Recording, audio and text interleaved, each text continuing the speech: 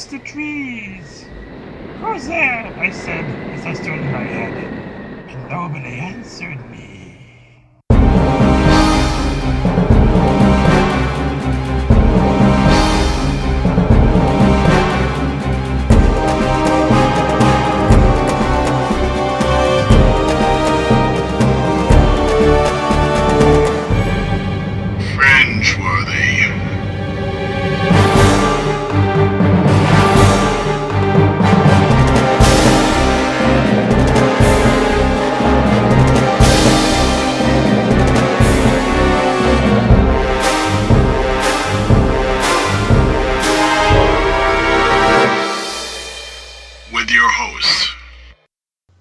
This is Bruce.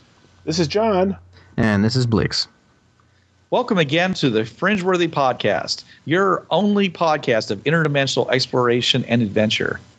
This week, we're actually responding to an email that was sent to us by one of our guests, one of our online forum participants.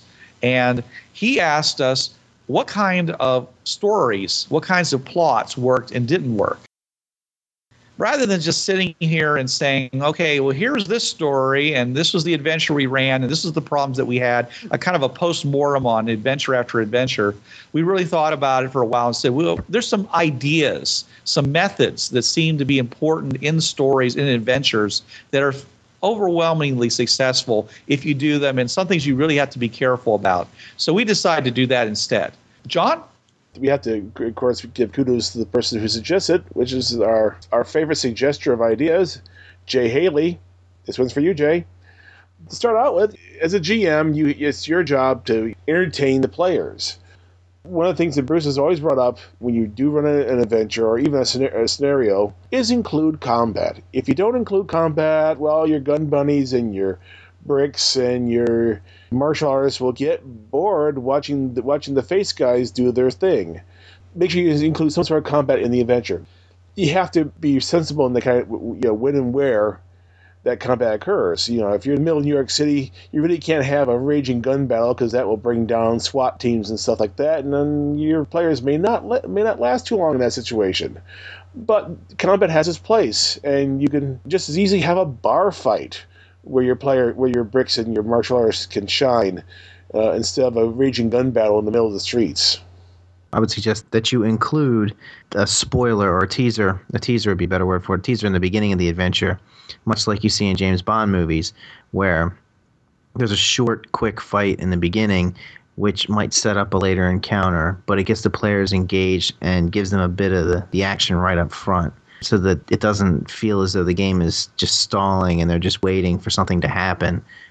It's kind of cool to make something happen right away, especially if you can use it to set up a later encounter or make them hate the bad guy even more to give them more of a reason to go after him. It can also really set up the mood. If you want it to be more horror-oriented or more science fiction-oriented, or whatever, you can use this as a method of saying this is the kind of adventure you're going to be experiencing, and just giving them something really tasty right up front. In a couple of canned adventures where I've run things, and they've included a flashback combat scene where the characters are a couple levels younger now, and you basically go through a combat where the bad guy gets a MacGuffin and goes nanny nanny boo boo and escapes, and its entire purpose is to introduce the player characters to the bad guy so that later on they have a reason to go after him when they encounter him again later on in your adventure. Now, what did you guys call that when you start right in the middle of the adventure? Right in the middle of the combat. In media res, right?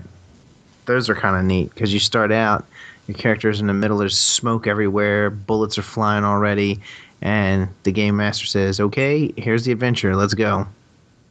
And then you get to go back and say, how'd we get here? Right. Which can be a little bit more difficult if you're doing a going backwards kind of thing. You don't have to. You can actually just start right in the middle of the action, and then the GM can say, okay, this is how you got there, and then they can pick up from there. You are hitting them with the plot hammer. There's no doubt about it. But if you keep it short, if you make it really pointed and give them a lot of options, it's okay. One of the things that we wanted to say about these introductory type combats is make them short. You don't want this to be a huge combat that takes hours to resolve for two reasons. One is because, as you said, just because you wanted to include it so that the people who were into martial characters would have something to do. And you don't also want to bore the people that are into investigation or into negotiation and things like that. So you got to keep it short. You got to give that spotlight only for a certain amount of time.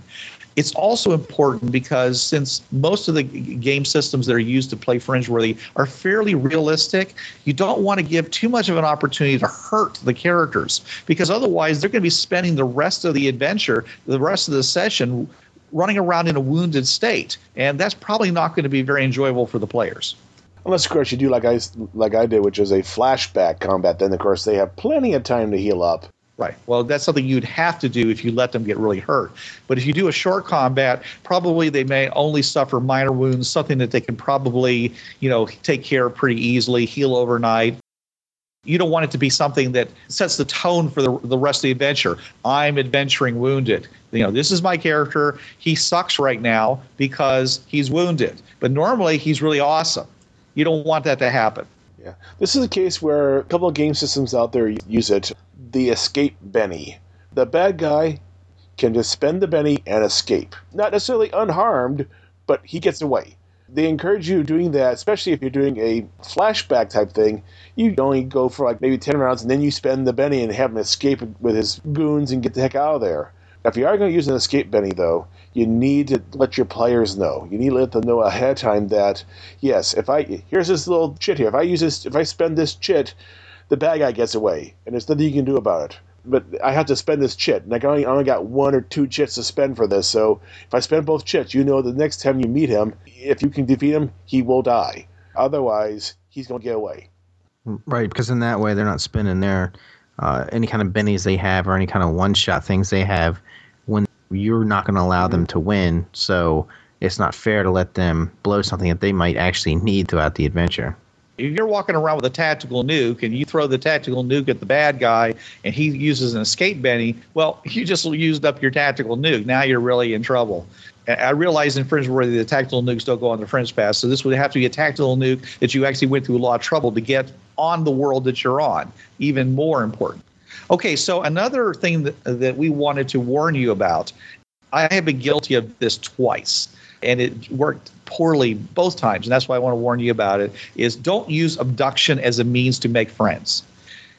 It sounds like a good idea. You grab a character, you drag him off somewhere, he gets to meet all kinds of interesting characters, he joins up with the gypsies, the revolutionaries, whatever. You introduce the bad guy and then let him escape. No. He's not going to like this. The players are not going to like this. They don't like their characters being grabbed and taken off and done things with. Unless, of course, you talked to them beforehand and they totally bought into it. But normally speaking, in the course of an adventure, they always feel that they should have the ability to control the fate of their character.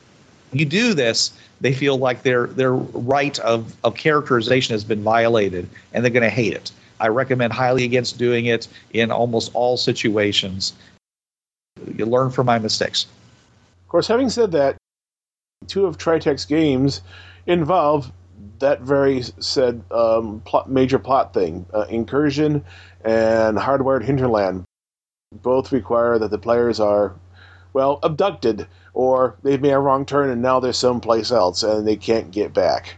But having said that, those are games that your players hopefully know that they're playing and aren't surprised by that feature. That's part of the game's setup. You have to buy into that. I'm saying once you get past that, you don't want to suddenly have people, somebody flying in on their DC-10 and abducting the player character and dragging him off to an Enveron 3 or 4 grids off, and then everybody else has to go rescue him. First of all, that's going to make it really hard on the GM, because now the GM has to run 2 adventures, not 1, because you got this player character who hopefully has something to do for the rest of the session. Then you have to run it for everyone else trying to get together. This rarely works, as I'm saying. I would highly recommend against it. Better to grab a red shirt and have them get dragged off, and then somebody that the characters care about, and then they get to honestly go and rescue them and bring them back. But definitely don't use it as a means of making friends with the NPCs. It's not a good team building thing. Another facet of the kidnap is using blackmail in the same way. Not so much that he captures them, but he forces them to do his bidding because, he'll either blow something up or kill somebody or something along those lines. You've now put the players at odds with you. They're going to try everything they can to not do the mission the way you want them to do it because they see you as him and they're mad at the fact that he's blackmailing them. So they're going to try and derail your adventure at any opportunity they get. I've been working on an adventure for a $20 game where that was actually the main thing, was a blackmail. The supervillain would present them with a little device that they had to plug in a 26-letter alphanumeric code into to prevent a bomb someplace else in the world from blowing up and injuring people. After thinking about it, I realized there's no way to keep the players from actually creaming the bad guy the very second night he hands them over the device. Even if it meant that the poor schmuck someplace get blown up, they'd rather cream the guy rather than be under blackmail. There are players like that. They would blow the entire planet up to get at this one guy who set them up because for some reason that's just how players can be. There's a corollary to this. For players, if you're playing a somewhat realistic game, there are some times in some cases where surrender is the better part of valor rather than fighting to your very last breath. But I've seen players who make the world's greatest jihadists in their deathlessness, and they're willing to go to their very last breath in their fighting. That's something you really need to consider, and that's something that GMs should work on. If your players are the type that show no mercy and give no pardon, well, their enemy is going to do the exact same thing. As far as I'm concerned with that whole thing, and I've seen this and I've thought about this quite a bit, is that if you're going to be playing characters that are so stale that they can't be enticed to do anything because, they'll just become a jihadist type character immediately. They've become such cardboard characters. I mean, why not just play a board game? Why not just break out some miniatures and play Warhammer or something like that and not actually play characters? Because that's essentially what you're doing. You're playing a miniature. If you're going to play a role-playing game and you're going to play these personalities, you need to have one. Your piece of paper with writing on it needs to have a personality, or else he's literally just a paperized version of a miniature. That's a great point there, Blix. Let's move on to another idea. Give the characters more tasks to do than they can accomplish. Not just one task that is impossible to accomplish, but many, many different things to do so that they have to choose between those tasks. They can be somewhat related, but it's important to give them the illusion of choice, because that way not only do they feel better about the choices they made, but then they get to spend an awful lot of time thinking about the choice that they didn't make. And, oh, boy, I really wish we could have done that, and that would have made such a difference. They'll have to invest more meaning in the choice that they did make, and it'll give them much more buy-in to the situation as it develops. Yeah, remember, railroads are very rarely just one track. They have many tracks. Conversely, don't fall in love with your story because while you may have decided that there's only two resolutions, A and B, it's guaranteed your players will come up with C through pi. Be flexible. If your players want to go down a side road or go someplace else, or, well, someplace else within the same plot, and still solve the mystery or still rescue the maiden or whatever, but do it in a totally different way than what you thought of, let them. It's their story. Right, and another thing that you can garner from this is that if you give some subplots or allow some subplots to develop, and these can be things where the player says, oh, I wonder if this is the answer. Even if it wasn't, you can always use that as a game master. A lot of things that players don't realize, at least I know several game masters who do this, a lot of their best ideas actually come from the players. The game master, the player will mention something like, oh man, I hope it's not this. And the game master will go, oh, well, it wasn't until just now. Not out loud, of course, but sometimes he gets really great ideas from the players. Those are things that you can use throughout gameplay, but you can also come back to them. If a player is playing and he happens to mention something or notice something or make some kind of conclusion, and then after the adventure's over, the next adventure may come from that player saying to you, hey, this thing that I saw, on the computer screen, I'm going to go check that out. Well, there's a whole other adventure you can develop. So don't ever underestimate the power of that.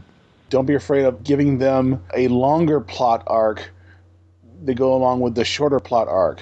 Some episodic TV like Battlestar Galactica or Babylon 5, there were the short arcs, the episode stories. But then there's always the long arc story that also is happening in the background. And the story you're telling at that time, or that scenario you're running at that time, may or may not be part of that long arc, or it may only be a little bit part of that long arc. Don't be afraid of plotting out these long arcs. Just remember that, just like battle plans in time of war, they'd never survive contact with the players.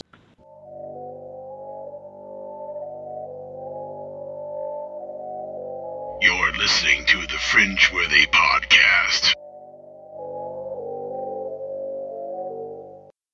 You also want to try and give big story arcs along with smaller story arcs. A lot of times you want to have like a big, long, flowing story arc that's going to last several adventures. Could even have a main villain just making appearances here and there. Maybe he's just alluded to. Perhaps when they defeat the bad guy at the end of the adventure, they find this information about Mr. X or something, or maybe pointing towards some facet of his big plan. That way you get that continuing story like you do with say, Pulp Comics or, a lot of your TV shows and stuff. The players still have the ability to finish small goals, but then when they reach the end of the longer goal, it's quite satisfying. So you might have an adventure that runs several months long, and they're solving little pieces here and there, and then they get about halfway through and they realize, oh my God, this is part of a great big arc. That's always really a neat thing to develop with adventures, and I've always found that is always satisfying. I mean, that never seems to fail. I've never had a series of adventures like that under any game master that wasn't enjoyable. In Fringeworthy, the long arc initially would be with the Fringe Pirates. They're going to be a constant nuisance up until you find a way to solve the problem with them. And however you solve that problem is really up to the players, because there's many ways of solving that problem. Up to including inviting the Fringe Pirates into the Alien Corps and saying, hey, would you guys rather have a steady paycheck instead of fighting for one? Another way to run one of these big arcs is you can have a whole node be like the big arc. So you could have, they go to one alternate and they do an adventure and then they get some kind of clue and they may not even realize it.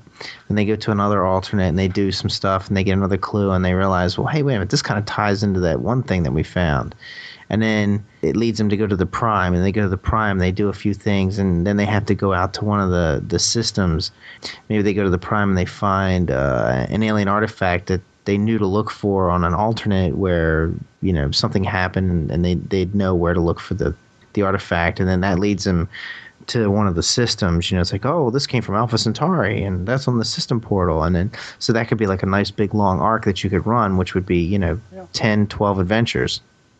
Right. And if this seems a little bit unlikely, remember that some of the people that you're going to meet on Fringe Worlds are actually going to be coming from the Fringe Path. They're Fringe-worthy type people themselves. So they may have actually traveled to a bunch of different worlds, or their ancestors may have traveled from a number of different alternates. And so there might actually be these kinds of clues left in different worlds because of their travels, and maybe they hid things in various places too.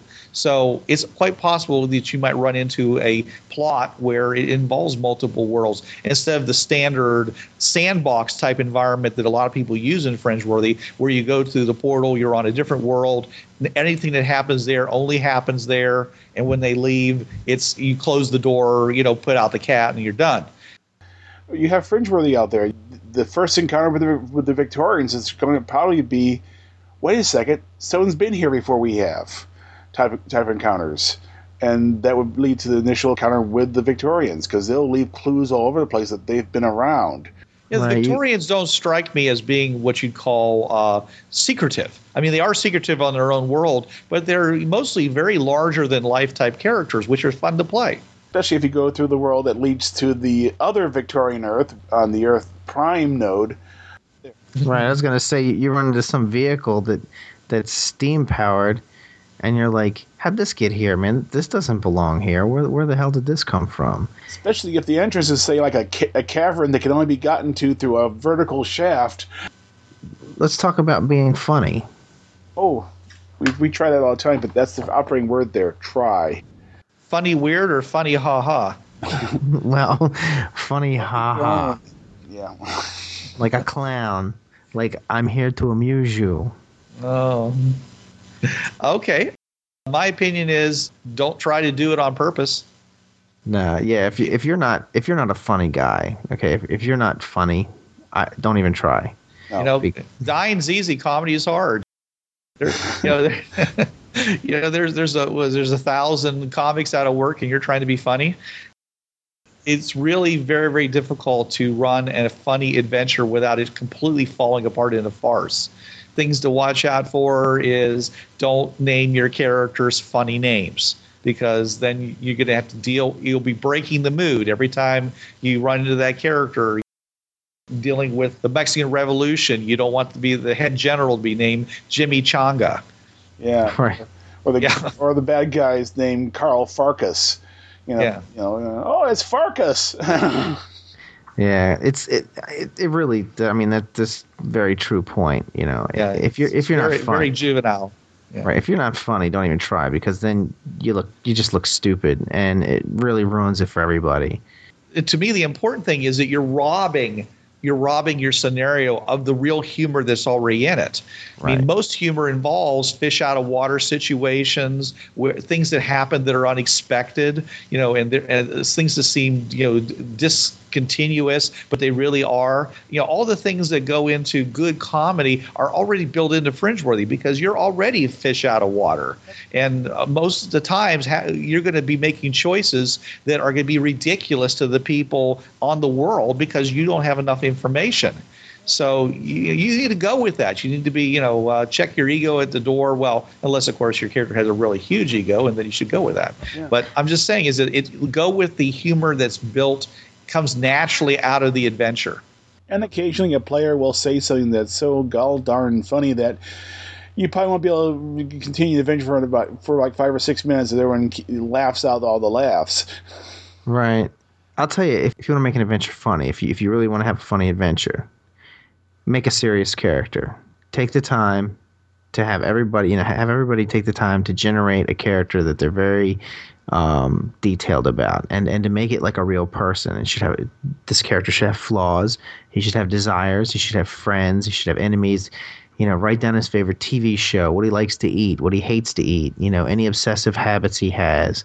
Is he a clean person? Does he have a fetish for guns? Whatever.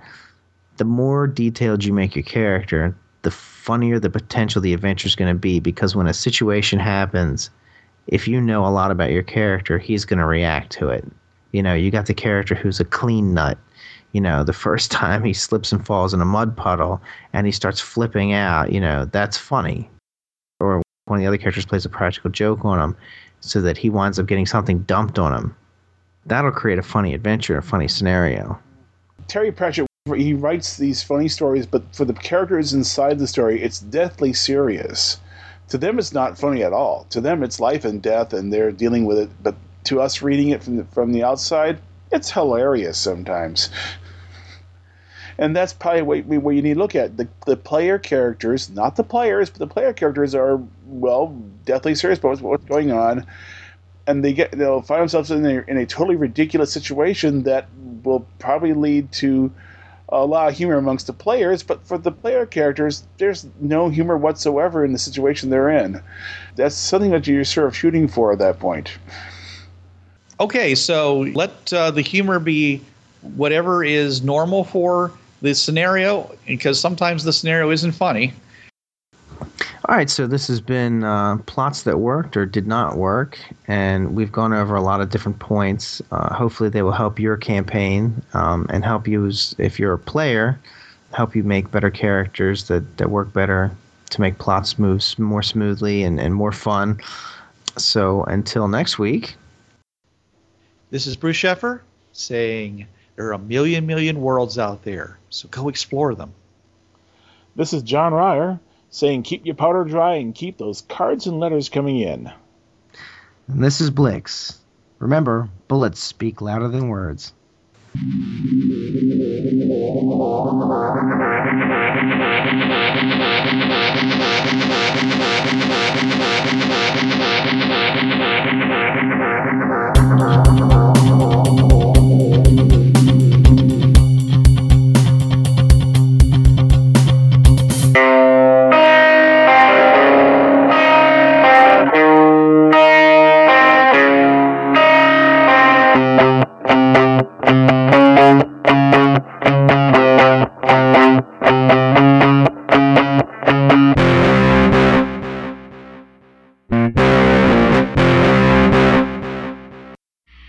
This has been the Fringeworthy Podcast. This podcast is released under the Creative Commons 3.0 United States license. No commercial distribution or derivative works are allowed. You must fully attribute this work to TriTac Games. This podcast is solely the property of TriTac Games Incorporated.